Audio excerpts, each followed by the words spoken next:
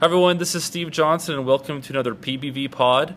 I am at McAuliffe Elementary right now with Clay McCombs. Clay, thanks for talking with me today. Hey Steve, thanks for having me on. All right, so why don't we start with you giving us some background information, starting maybe with your school site and current assignment. Okay, so at this exact moment, I'm working at McAuliffe in summer school, and we have about a week left, or 3 days. And my regular assignment, I work at Old River Elementary in a mod to severe autism classroom setting. And I've worked there, so it'll be my 4th year coming up. And I also am the C5 teacher at Old River, and I work with helping teachers with their ed tech needs. And prior to that, I worked at Stockdale High School as an aide for 4 years, an instructional aide in a mod severe classroom setting. And that's kind of how I started my career in education back in 2008. Awesome. And like we were saying before, you're the first teacher within special education to be on PBV Pod, so this is awesome. Yeah, break the mold here. Yeah. Okay, another good way for people to get to know you and just to understand the really cool skill set that you have is by maybe describing the PBV Con session that you did a couple years ago for the first PBV Con. It was a real hit, so why don't you go ahead and just give us a little bit of background information on that. Okay, so we had a class, I think it was called Get Out of Baco is what we called it, where we used green screen iPad app technology to do green screen production with videos for our students. And I used a lot of puppets, and I continue to use puppetry with my Mod Severe classroom. I've learned that the use of puppets provides a opportunity for the kids to be deliberate in having to use their language when maybe they're not necessarily as verbal as other students. So it kind of puts the need to make the puppet talk, and I think the students get a little more comfortable with that concept.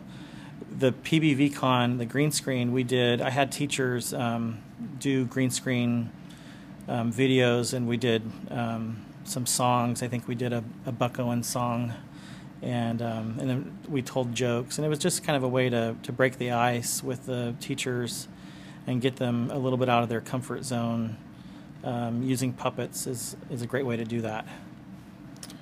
So that's a great strategy, using the puppets, and I've seen it in your classroom, and it's very engaging.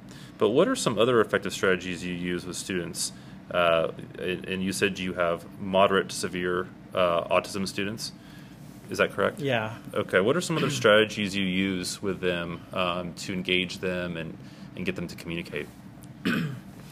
So I think it's important to try to use positive phrases with our kids. I have around the upper border of my classroom, I've written out on cardstock positive phrases for me and my aides for us to use in the classroom. We try to be specific when we're addressing students by name. We don't want to be rote and say, good job. The kids they hear that and it becomes, kind of watered down. I think if you can be specific and give praise to students for what they've done, let's say, they did a really good job with a math problem, or if they read a sentence really well, just being specific and saying, hey Johnny, that was great how you read that sentence. Having a positive approach goes a long way. Something else that I have a kind of a philosophy that I've learned over the years, and whenever I've worked with new aides, or if I have like sub aides that come into my class, I like to ask them, what is the difference between a cattle rancher and a shepherd on how they care for their flock? And if you think about it, a shepherd, they lead their flock from the front, and a cattle rancher, they drive their flock from behind. I think in special education, it's really important to lead your students where you want them to go, and kind of be a positive role model for them in that way. That's great.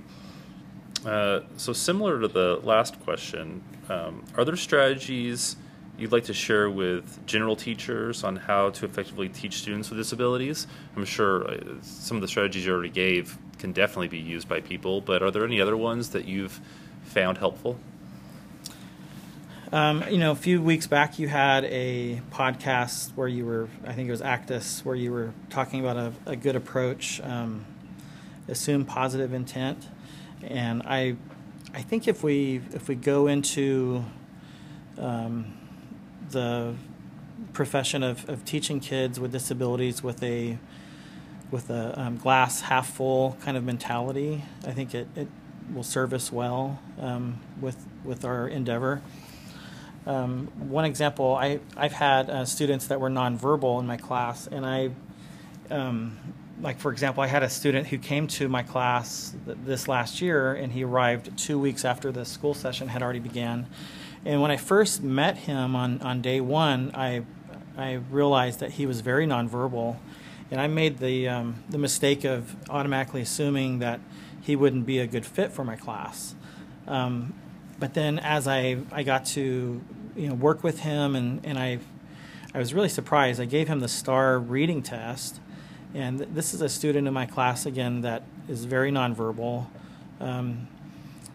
He prefers to not use language as a communication device. He would rather point to what he wants, or gesture, or take us by the hand and show us what he wants. So when I gave him the STAR test, I noticed that he was getting the questions all correct. And I was really surprised. He got the very first 5 questions on the test all correct. And when I finally got the score on it, I saw that he reads at a 3rd grade level. And so I was really amazed the fact that his expressive language didn't really match up with his receptive language and what he's able to achieve, on his own through reading. And so just to come back to the idea of encouraging or giving advice on gen ed teachers, I think if we go about it and try to assume the best positive intent of our students and give them opportunity to do their best and to give it their best effort, I think we'll really be surprised, like I was last year. Great. And when we were talking about doing this podcast, kindness came up a lot, and how to promote kindness on school campuses. How do you think that schools can promote kindness better on their campuses? This summer school session, I was really excited to see that we were using a social skills curriculum along with our behavior intervention staff here on campus. They had each week we had a word of the week, and like friendship or compliments. And so this last week we had compliments was the word of the week, and words are so powerful, and we need to be more deliberate in our use of our words. The theme that we had for compliments, we decorated a classroom door with the designs from Disney Pixar, the movie Up. And we were real excited our class was able to win first place. So that was a really great thing for our students. But just to think about positive phrases that we can share with our students and lift them up, it was a really neat experience. I also I have a friend named Art Sherwin. When I worked at Stockdale High School, he was the art teacher there, and he's retired now. When I worked with Art, it was my job to bring, I think it was 5 or 6 kids with autism to his class, and I was so impressed with how he would include them in his classroom, and he'd really encourage them to do their best with their artwork. And Art told me once that he made a daily effort to find people to compliment. And I really love that idea, and I try to follow in Art's footsteps, especially in giving praise to my students. I attended Bakersfield College back in 1993. I'm dating myself here, but I recall there was a professor, Chuck Wall, and he had he was listening to the radio. I remember the story, and he had heard that on the radio, the announcer said that there was another random act of senseless violence, and that phrase really stuck to him, and so he decided to change the word violence into kindness, and he started the Random Act of Kindness movement. And so I think it's great to be deliberate with our statements and to try to encourage kindness on campus. I know, our school campus, our culture at Old River, we have honest words, honest actions, and an honest day's work.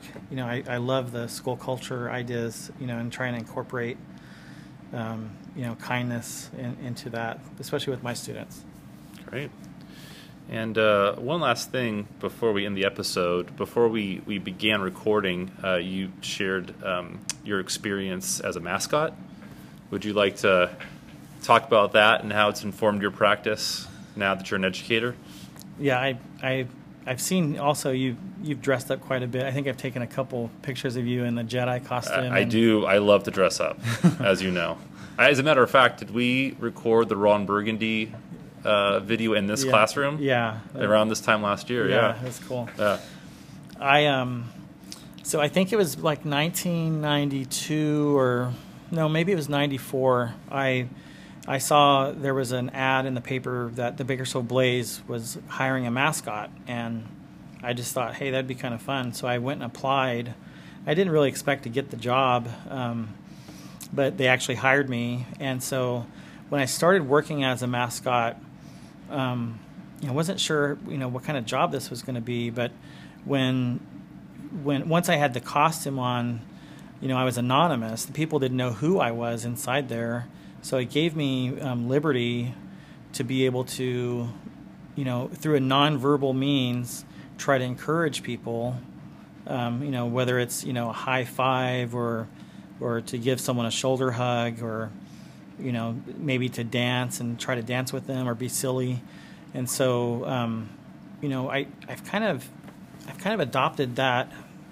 That was kind of a jumping off point for me, I think, in communication with my special education, students, because working with kids that are nonverbal, a lot of times, you have to try to find a way to communicate with them, and look them in the eye, and try to, see what they're thinking, and try to communicate through them through a nonverbal way. And being a mascot, it definitely gave me a unique perspective for sure.